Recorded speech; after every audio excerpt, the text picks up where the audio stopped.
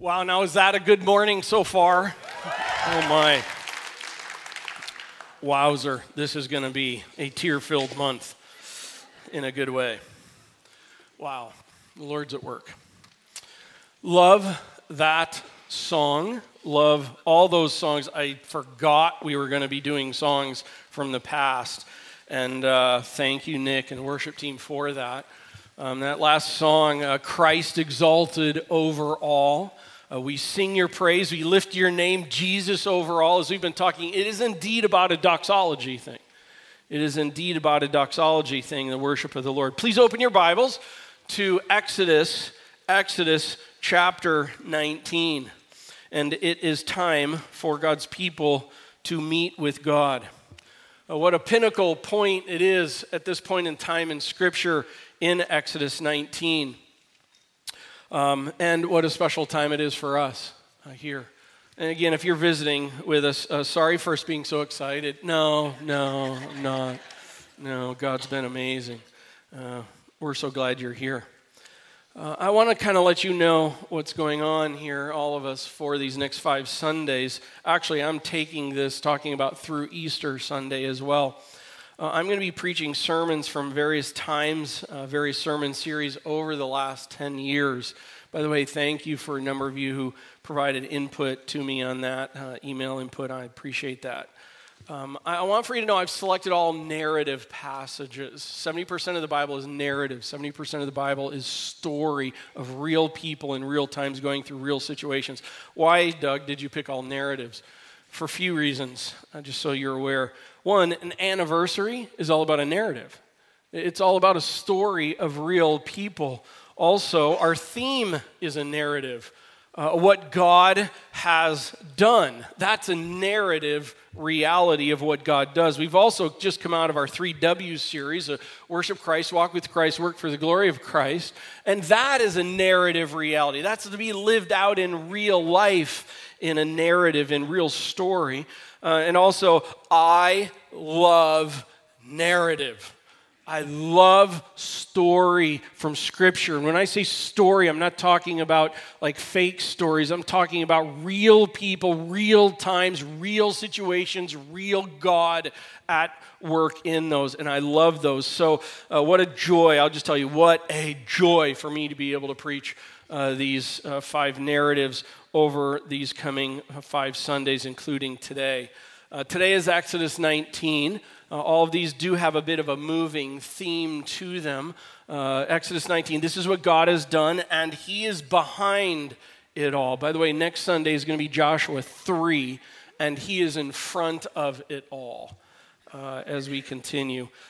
Both texts, this Sunday and next Sunday, contain a bit of an idea of pausing, a bit of stop, consider, hold, see.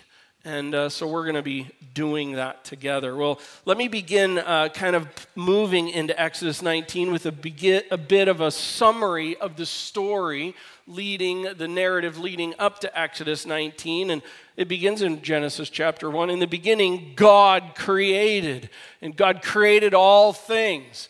And the end of Genesis 1, and He looked, and all of it was good. It was very good with that. Adam and Eve were created in an abiding relationship with the Godhead, and it's out of that relationship that they're directed by God to multiply, fill, and steward the earth, as we saw in Genesis 1. And the Lord wants more like them, more image-carrying bearers in perfect relationship with Him, filling the earth. Yet God wanted more like them, but Adam and Eve wanted more than God was providing to them. And so their lust for more leads to their sin and separation from God. But the multiply, fill, and steward the earth was a continued call on them by God's grace with that. And so they begin to do that outside of Eden, but one of the sad parts is sin begins to multiply as well in all of that. As a result, God selects Noah. And God selects Noah to spare a human remnant from God's coming rightful judgment. Following the flood, Noah and his family are given the directive as well. Multiply, fill, and steward the earth. And they increase, but unfortunately, again, sin increases as well. But our long-suffering God continues in his promises and initiates a covenant with an elderly, childless couple with a purpose to establish a set-apart, unlike nation for God. 25 years later, that nation begins to develop with the birth of one child, Isaac. I mean, it's a big nation right at the moment. Mom and dad and a little baby boy, Isaac. And then we just move on in Scripture, and the narrative moves, and then Jacob comes along, and then narratives moves, and then Joseph comes along. And Joseph is Abraham's great-grandson. He ends up in Egypt as a slave. Decades later, God sovereignly puts Joseph in the position of prime minister of Egypt, the most powerful country in the world at the time. From a unique situation of being a slave to position for God to do a work. I'm telling you, that is the theme that continues to move through Scripture.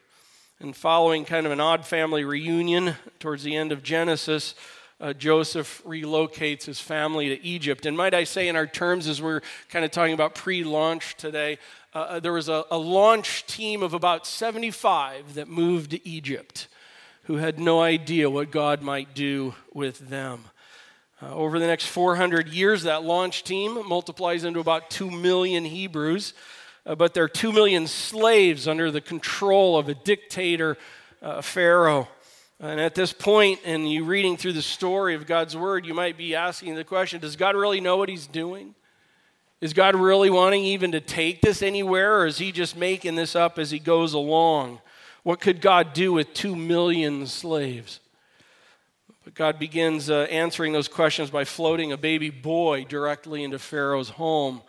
And for 40 years, that baby boy is raised. What God does is beyond understanding. He's raised to eventually be a world leader. But at about 40, he, through a situation, decides to leave the privilege of Egyptian home as Pharaoh's son and heads to a desert existence. You fast forward another 40 years, and he's 80 years old, and he's walking his sheep as a nomad in the desert. He's in the Sinai area, and unexpectedly, God shows up at Sinai, and God tells Moses of a plan that he has for him to bring some 2 million Hebrews who are slaves out of Egypt in order to meet the Lord, where Moses was meeting with God right about at that time.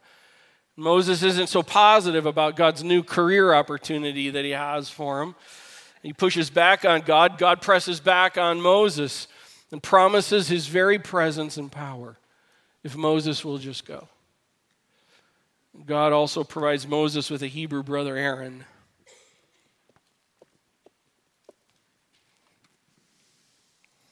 And at the end of Exodus 4, Moses and Aaron go to Egypt and they meet Pharaoh. They ask Pharaoh to go along with Yahweh's plan, and kind of as you would expect, Pharaoh isn't too hep on Yahweh. So 10 plagues later, God's shown himself big in Egypt. By the way, not only to the Egyptians, but God has shown himself big to the Hebrews. It's very important to understand. And the Lord is miraculously and powerfully brings these 2 million Hebrew slaves out of Egypt. And God's people are out of Egypt. But hear me on this. Egypt is not out of God's people. The Hebrews are out of Egypt, but Egypt is not out of God's people. So God schools them with a life journey in the desert, providing them with manna, quail water from a rock. God schools Moses as well as what it is to lead people. After all, he was trained to live as a lay career doing that, but a vocational ministry reality he had to learn. God's people, along with Moses, end up walking laps in the desert for some 40 years. But prior to walking those laps, God wants to show himself.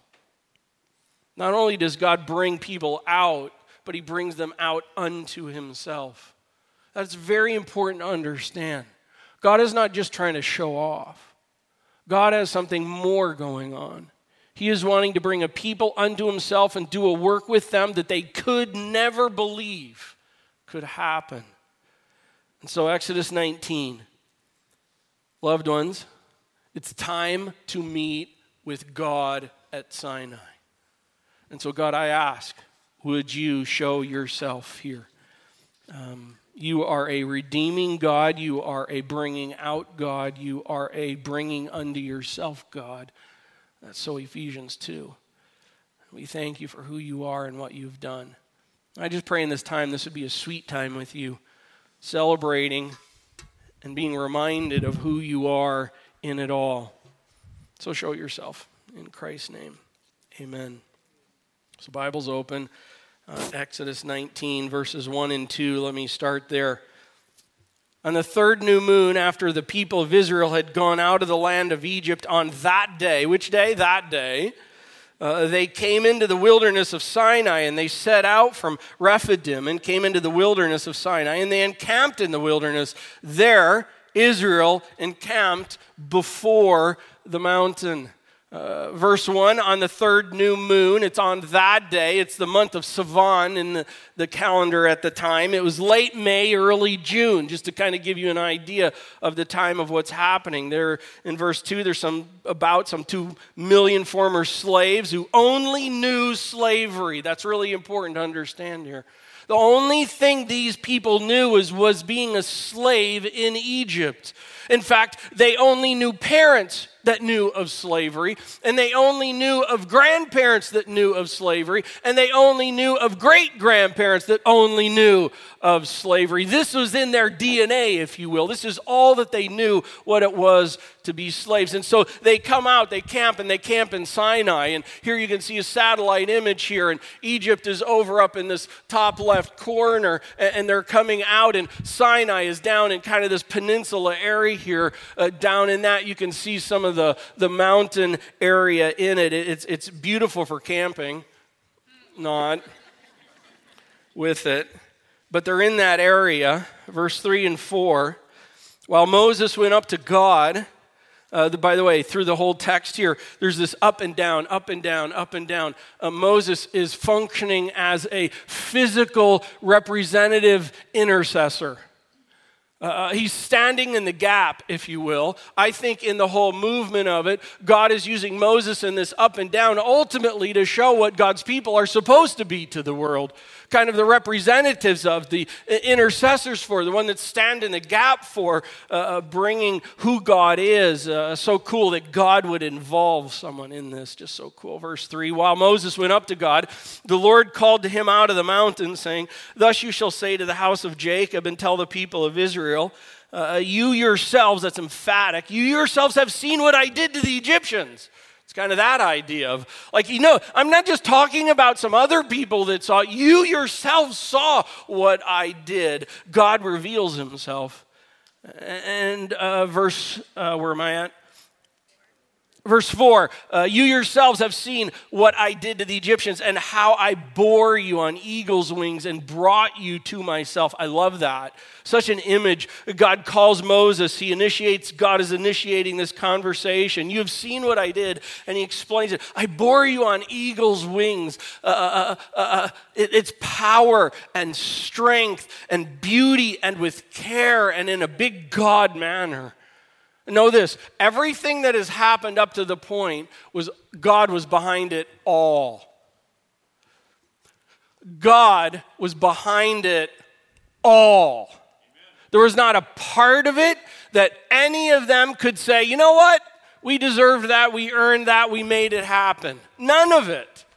God was the one who did all the work. He was fully behind it all. God knows that, wants his people to remember that. And that's an important thing to do, is to remember what God has done. Because when we remember what God has done, it can catapult us into what God can do. It reminds us of that. And when we forget, we lose who God is and what he has done. And he says, I brought you to myself. That is so cool. God is not just like moving people around uncaring like some big divine dictator. God is a relational God. God is interested in people with him and interacting with him and being used by him in ways for his glory through that. He wants them to come and not just wander in the desert. He wants them to come at this point, and he wants them to come and be with him. And he wants to show himself to them. So magnificent. Verses 5 and 6. Now therefore, if you, it's a conditional statement here, if you will indeed obey my voice and keep my covenant, you shall be my treasured possession among all peoples, for all the earth is mine. And you shall be to me a kingdom of priests and a holy nation. These are the words that you shall speak to the people of Israel. Now therefore, if. It is a conditional thing here. And with the condition on, we'll talk about it in just a second, is there's three things that God is saying, I will do. This is not earning salvation, understand that.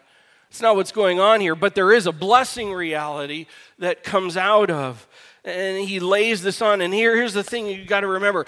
I wonder what former slaves are going to respond to this whole thing. I mean, they're out of captivity. They're out of being slavery. Are they going to hear what God has done, know what God has done? And are they going to respond like, hey, God, this is so awesome. Thank you for bringing me out and all that you did, and peace out? Is that what's going to happen? Because it's kind of like, now we can do whatever we want, and all the stuff in Egypt we talked about doing, now we get to do it all. Or is it going to be a response where, oh my word, God, all that you had done, and bringing us out of that, like I can't, why would you pull us? We're nothing when it comes into the economy of the world, the power of the world. Why would you choose us? We are like the lowlifes on the planet here. Why would you choose us? And yet now you want to do something with us? Are you kidding me, God? We are in on that. There's two options. It is a decision point. God is putting a decision point on the table. I have revealed myself to you. I have shown myself to you. Now I have a question for you. You want to be in with me, or you kind of not want to be in with me? It's laid on the table. And this includes an invitation. It's not just like, will you be with me and not with me, but he tells what God will do. Look, I will treat you as a treasured possession. I think anybody wants to be able to know that, you know what? Someone treats me as a treasured possession. That's kind of a sweet thing, okay? Even us men can say that, right? And yet here, how awesome is it when God says that? Like, I will have a unique view of you, a unique sense of you, a unique emotion to you, a unique love for you, even a unique a relationship with you that is unique and that it is the kind of thing to where it's like treasured. You will be treasured by me, God. That's kind of cool. Agreed? Kind of cool. Second thing, you'll be a priestly people. A nation of intercessors to stand in the gap.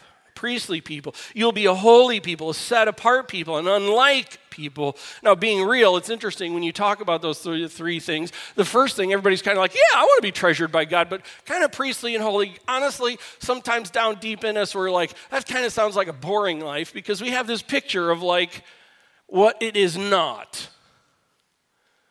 We have this picture of like some monk dude who's like got no life, whose life is like a drag.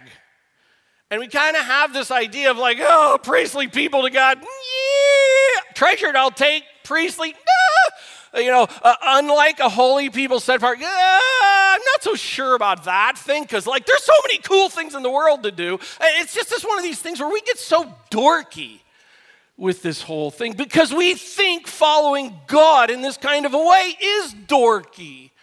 And I am here to say it is not dorky, and that's a theological statement.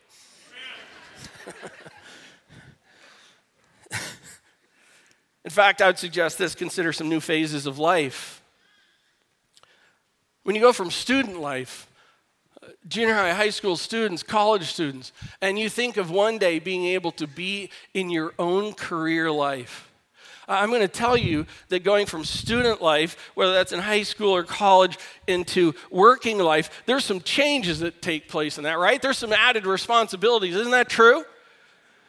Okay, and sometimes, you know, in college and high school, hear about all those responsibilities in that. But I am telling you, it's like it's worth it, right? Because it's like over that, onto that. In fact, for me, high school, why do they even have high school? I just thought you go to school to be able to play sports afterwards. So it was, amen. And then college, why do you have college? Anyway, I'm sorry. For all of you going to school, work hard. But career life is an exciting reality to it. When I think about it, when you're living at home or you're living in a dorm and you think about your first apartment, your first home. I remember our first apartment when we were married. Oh my word, that rocked. It was like the size of like right here. But even to this day, it's sweet and special because that was our place. And we had to actually clean. And other things like that. It takes responsibilities. When you think about having a dating relationship or a marriage relationship, you have to give some things up. Oh, you do, right? You do, because here's the fact of the matter. The person who is single and who then begins to date or gets married, the person who is single and thinks that marriage is just like being single plus a little add-on, you're in trouble. Because life has to change from here to there. A dating relationship is not being single and dating. A dating relationship changes some of the single reality when you're not dating, if that makes sense. Marriage changes life. And if you're trying to be a single married, maybe that's why you're having marriage problems. But this isn't a marriage conference. But life changes. But let me say it this way. You love dating and you love marriage. And you're willing to make some of those changes. Correct? You're willing to make some of those changes because this is awesome. And it's like sometimes you look back and it's like, yeah, I kind of wish. But that's okay. But it's like it's different now. It has to be different now. Same thing with children. Jeepers. We got married and I realized I was quite a selfish individual. Then we had kids. One of them is here today. And I realized how more selfish I am. But life has to change, doesn't it? It has to change. And here in the text, God is saying, listen, I have pulled you out of slavery. And I have a call for you. I have a call for you that you would be my treasured possession, a priestly people, a holy nation. And are there going to be changes from that? You bet there are. But isn't it an awesome thing? You bet it is. Can you imagine being God's people like what he's talking about here? A people that is in a treasured relationship with the Lord to the kind of thing you get to do things for God rather than this lousy slavery thing. I'm telling you, friends, all of this is the gospel wrapped up in a package in Ephesians chapter 2. You were once slaves to sin, but God, in his great mercy and love, I just want to champion today this whole idea of following the Lord is not dorky. It is not boring. It is not a waste. It is not legalism. It is awesome. Amen. It is awesome. And God's given him the opportunity. And by the way, he's given you the opportunity as well. Verse 7, so Moses came back down and called the elders of the people and set before them all these words that the Lord had commanded him. All the people answered together and said, all that the Lord has spoken, we will do. That's cool. Moses comes down from the mountain. He sets it before the leaders who take it on out to the people, and it's decision time. Are they in or are they not? God's people all together, they come and they are in. They are in. And Moses reported the words of the people to the Lord. The Lord said to Moses, behold, I am coming to you in a thick cloud that the people may hear when I speak with you and may also believe you forever. By the way, do you see what's happened here? God has just said, hey, I have an offer for you. I have an invitation for you. If you want to enter into this kind of thing, I will see you as a treasured people. I will make you a priestly nation, not dorks, but a priestly nation with who God is, taking Yahweh to the world. And you will be unlike anyone. Are you in? And they say, we're in. We are so in. And then, by the way, God doesn't leave it there. Okay, now here's what you do. No. The next thing is God says, awesome. Here's what I want to do. Here's the deal of it. I want to show you a little bit more of myself. I just want to reveal a little bit more of who I am so that you can kind of hear me in this whole thing. I love that fact. Listen, God knows that we are frail. And God knows that we are physical, and God knows that we are verbal, and God knows that when we see things and we behold things, it has strength. By the way, that's one of the reasons I'm convinced 70% of the Bible is narrative, because that's the way life is lived. The Bible's not just a textbook. And so here, God, in that, he's like, I want to show you a little bit more of myself as a result. How much, boy, it's like it would give them a taste. It's like, awesome, we said that we're in, and God wants to show more of himself to us. How encouraging would that be? And when Moses told the words of the people to the Lord said to Moses, go to the people and consecrate them today and tomorrow, and let them wash their garments and be ready for the third day.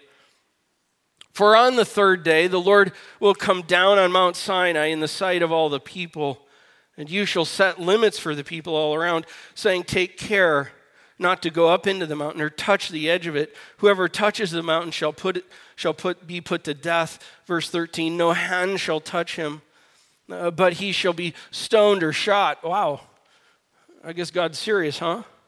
Whether beast or man, he shall not live. When the trumpet sounds a long blast, they shall come up to the mountain. So Moses went down from the mountain to the people and consecrated the people, and they washed their garments.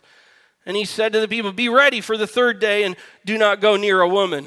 Hang in there, ladies. So Moses tells the people, and then he goes back up and tells God their response. God knew what was going on. But do you see what's happening here in this? The people are beginning to see this intercessory movement. They understand that there needs to be an intercessor between them and God, if you will. And in the reality of the call of it is God is actually calling them to kind of be a people like that. And yet God is showing the people that he wants to be like that. He is showing that them right there, right in the physical movement of it all through Moses. And God replies that his people are now to take a few days to consecrate and prepare themselves. 3 things that they're to do. They're to take 2 days to clean up and wash. Now you may say 2 days to clean up and wash. That's no big deal. Oh, it's a big deal if you're 2 million people in the desert. Can you imagine the process for that? I can't even fathom what that would take. You have a family of 2, 3, 4 kids, and it's like, hey, we got to clean up? There's just a functional task to that with the time of it. But also understand this. In the Old Testament, one of the symbols of cleanliness of preparing the inside is preparing the outside. The physical function carries over into the attitude of what's taking place. While we're cleaning up, there's a reason why we're cleaning up. We're cleaning up to meet God. It's really cool imagery. Also, they're to spend 2 days to set up boundaries around the mountain. So it's kind of like around the mountain, the Lord has it where it's kind of like, hey, go down and set a line up. And there's a point here where I only want for you to go so far in all of this. You can go to a certain point, but I don't want for you to go all the way along the point. Why would God do that? Well, because God doesn't want to let them come behind the curtain at Oz. No, I don't think that's what's going on. I actually think functionally God is helping them. Again, we're visible, functional people in a visible, functional world. And there's something about knowing that just don't go there. Not only is it a personal discipline issue, but it's a teaching issue. Because if you step across the line, God says that a death will come upon. There's something in helping people just to understand the holiness of who God is. It's like, sometimes I'll say this, sometimes I get really concerned about some of the songs and terminologies we use today, like, God is my BFF, or be careful. Sometimes talk about, like, Jesus is our boyfriend or something. And I know the scriptures say he's like a friend. I get that. But be careful with it, because he's more than a friend. I mean, this is a holy God. That the fact of the matter is he is so holy, and we don't even fully understand this. He is so holy that in it all, if we were to look upon him, we would die. Well, I can't even fathom that personally. And so God puts this physical line there. And by the way, it's not so much for God to show off. It's actually protection for us. It's teaching for us. It's part of it is learning. Listen, just don't go there. In fact, chapter 19 through like chapter 31 in Exodus is like, don't do this, don't do that. Then you get to Leviticus. Now that's an exciting book. And you kind of get this idea potentially that God is this incredibly legalistic God, but that is not the case. Listen, God has called people out of slavery, and all they have known for decades and decades and generations is slavery in an idolatry world. That's all they know. They have no idea how to live for God, and God has just called them to be an unlike people, and now a loving God tells them how to be unlike. This is actually a very loving thing to do. God's not playing games. God's not doing like hey, be unlike, and then you know what? When you mess up, I'll crush you. And then you'll all know. No, God's just like, I want you to be unlike, and here's how I want you to be unlike. And sometimes there are some things we go, why that? Like, I would so be the guy who would be like right here. Like, and I would even be leaning. Potentially. Or actually, I would get the dog to lean. Kind of a thing. Yeah, I'm that messed up. Listen, friends. The Lord is not a legalistic,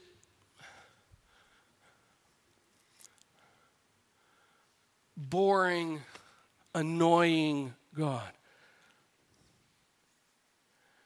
He is actually showing himself, and he's showing himself even by the standpoint of how far not to go to. And then, by the way, that last statement, do not go near a woman, it's just this idea, listen, 2 days of no sexual intimacy. Why? Because I want everybody's attention and everybody's emotion on what's about to take place. Hey, God is all about sex and marriage thing. He's all about that.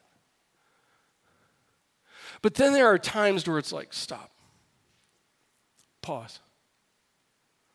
Hold it for a little bit. I want everything going on in you focused on this moment with me right now.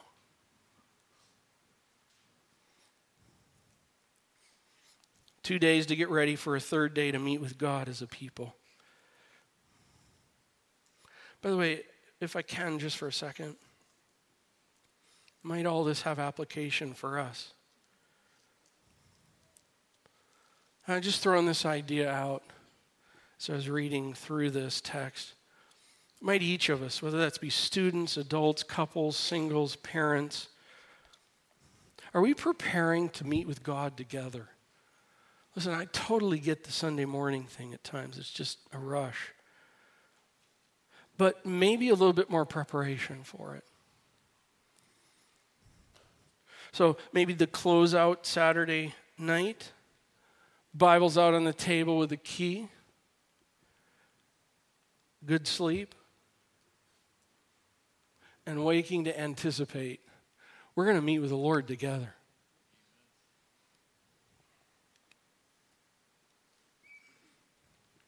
Verse 16. On the morning of the third day, it's the third day. What day is it? They've just been through 2 days of preparing. They've just been through 2 days of cleaning and setting a boundary up so no one can cross over, so they understand what's going on in all this. There's been 2 days of everybody's minds and emotions focused on all of this.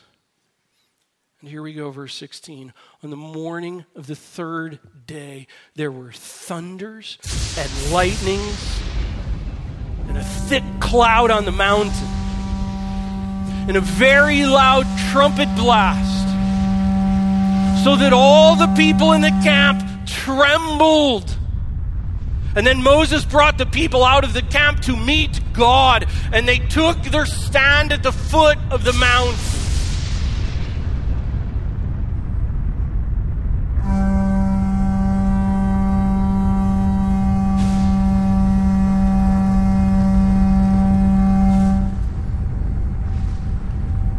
the whole mountain trembled. The smoke of it went up like the smoke of a kiln. And as the sound of the trumpet grew louder and louder, Moses spoke, and God answered him in the thunder. The Lord came down on Mount Sinai to the top of the mountain.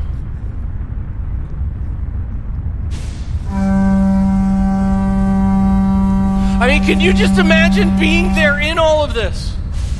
And literally, we couldn't do it, but literally if the ground was shaking right now, would that not cause you to view God a little differently?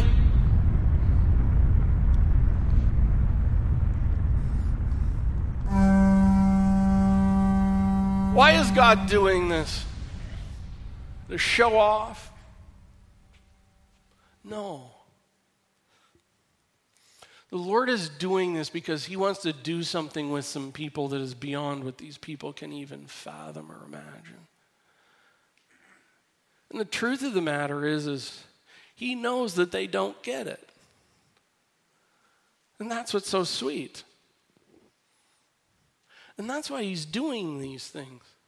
He's trying to help his people grab a hold of who he is in a deeper, bigger way.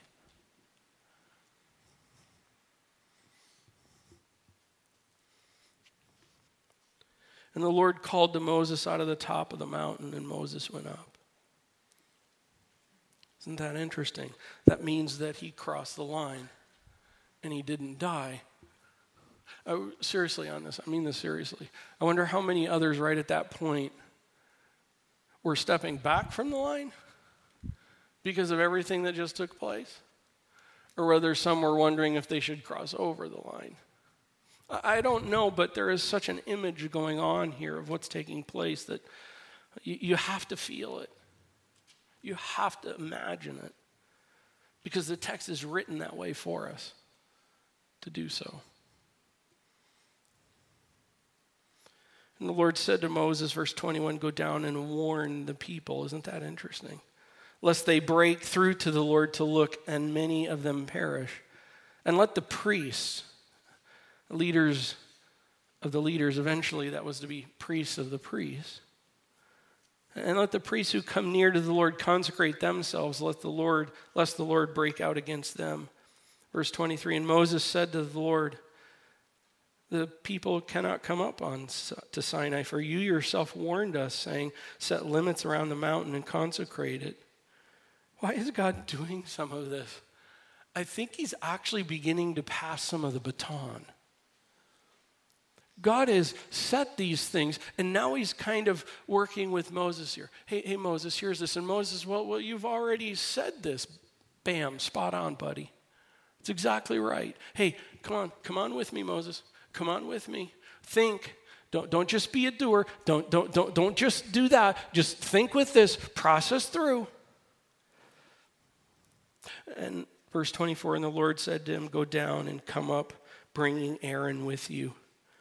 But do not let the priests and the people break through to come up to the Lord, lest he break out against them. So he goes down and he grabs one more, Aaron, his Hebrew brother, and he goes up. Again, the imagery is so cool.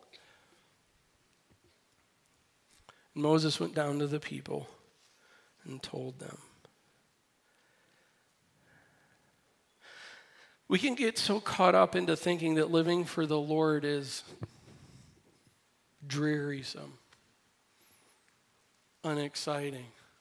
I got to tell you, that has to be an exciting moment. And I realize every day is not like that. But friends, God has called us to be an unlike people, and an unlike God shows him unlike. And it's interesting in that, because here, I think we live in a world where the world wants to be unlike. We live in a world where everybody's trying to be unlike everybody else, trying to be their own little unlike kind of a thing. I mean, we have people in this day where they're trying to be hipster, or they're trying to be a nerd or a jock, or they're trying to be popular, they're trying to be a hottie, or they're trying to be the next YouTube hit, or you name it. And yet it's intriguing that Christians are oftentimes the one who want to be so much like the world, but a little bit of God thrown in there. And God calls us to be the unlike ones. The fact of the matter is we live in a world where everybody wants to be unlike, and we're the ones sometimes that don't want to be unlike. We're called to be unlike the unlike. I don't know if that makes any sense. But why are we so afraid of being unliked? I want to tell you, I want to be there. I want to be unlike this kind of stuff happening. Bag the career, bag the money, bag to this, bag to that. Hey, that. More of that. More of God at work in and through us. This is God's people meeting with God, seeing his presence, hearing from the Lord revealing who he is. And the issue is not the issue is not really that fact that God has standards and practices. Of course he does. The issue is, do we see that following God's standards and practices are actually an awesome thing? Yes, you will be unlike. Awesome. Be unlike. We have been called to be an unlike people, not legalistic, unlike. A people who are seeing the Lord, who've been miraculously redeemed out of slavery, brought to the Lord, as you heard in the baptisms with this, called and changed in the Lord, that we would be unlike anyone for the Lord's glory. And God wants to reveal himself and use all that he has done to show himself marvelously. And friends, I'm here today just to say this: God has.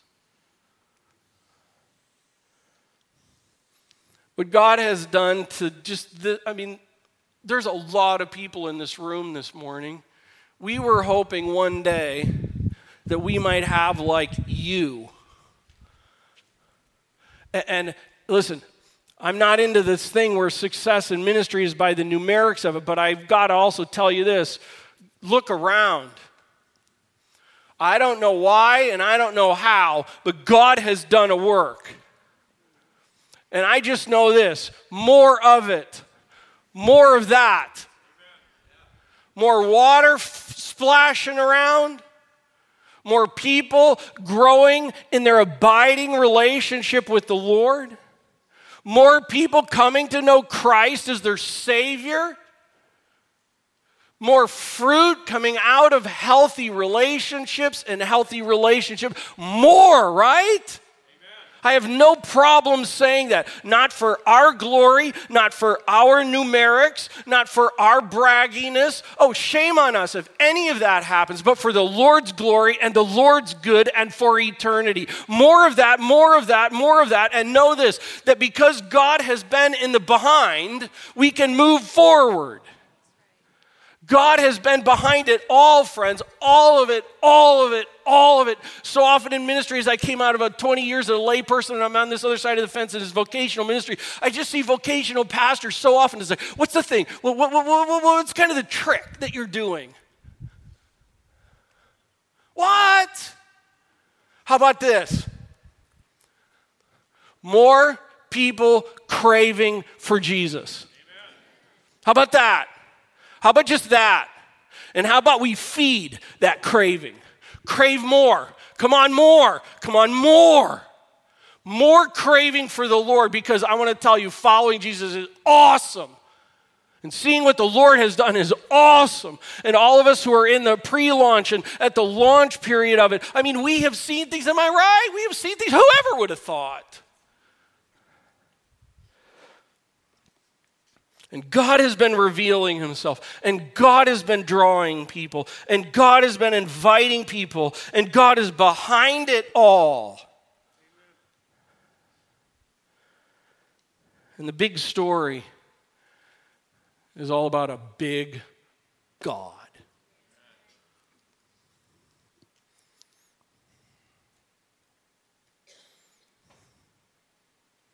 "11 years ago, God began to call and bring together a people. One lay family invited a few other lay families, and You had a handful of lay families began to dream and pray, and then another handful and another, and God was behind it all. And then a pastor had transitioned from lay life to ministry life. He and his wife decided to come on down along with a ministry brother whose wife just had their first child. And she said last night, we were talking, wasn't necessarily so thrilled about the whole idea.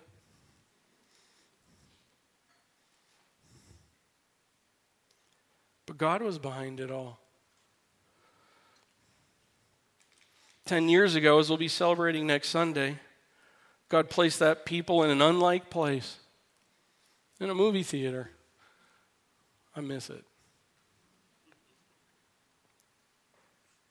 Sticky floor and all. But God met with them there.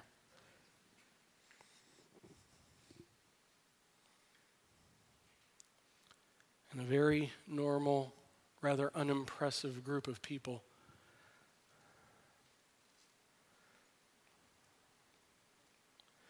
were drawn together by the Lord. There was no technique. There was no thing. Just a sea of people in blue shirts, hoping that there would be people without blue shirts.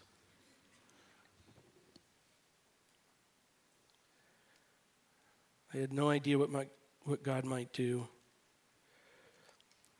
They had no idea if anyone would show up. But I can honestly say, if no one else showed up, they wanted God to show up.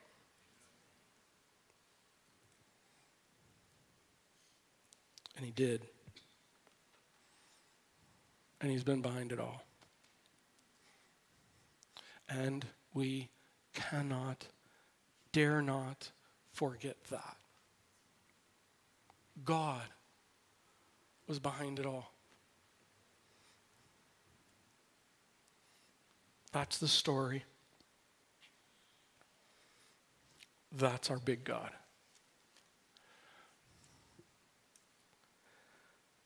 Lord, I am so grateful, oh my word, for so many things here today.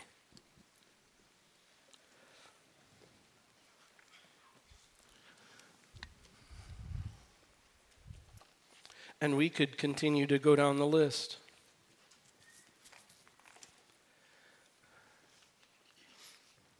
But the thing that we really need to champion here this morning is you. Because you are the hero of this story. And Father, the reality is, whether this was 10 years and we had 100 people in this room for the entire day, it would still be about you.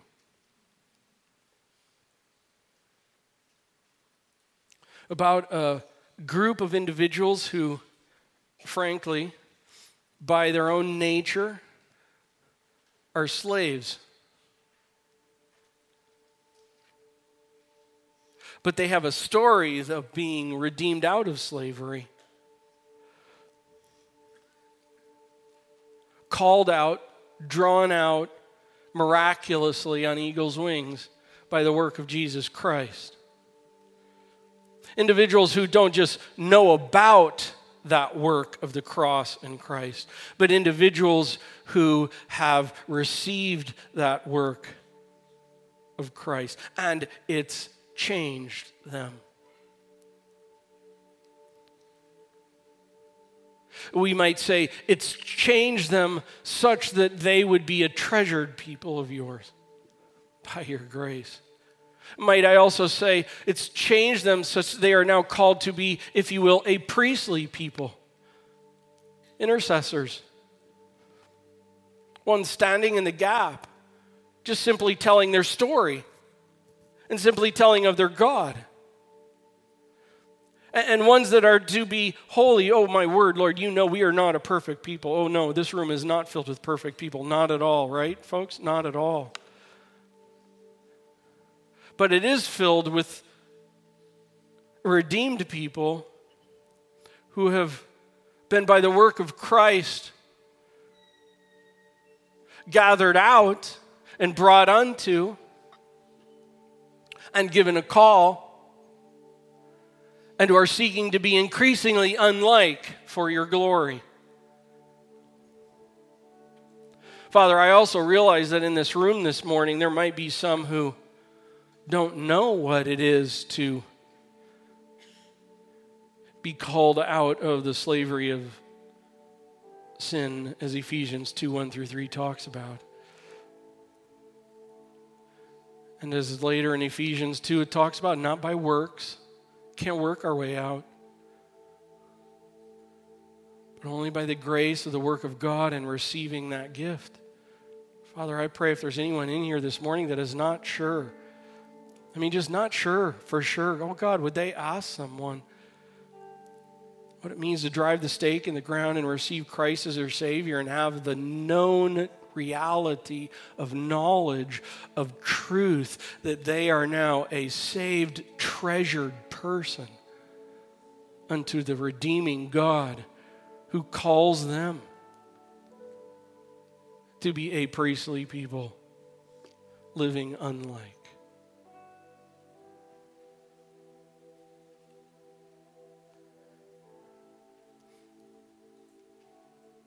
God, thank you for the story of what's happened here. Thank you for the story of Exodus 19.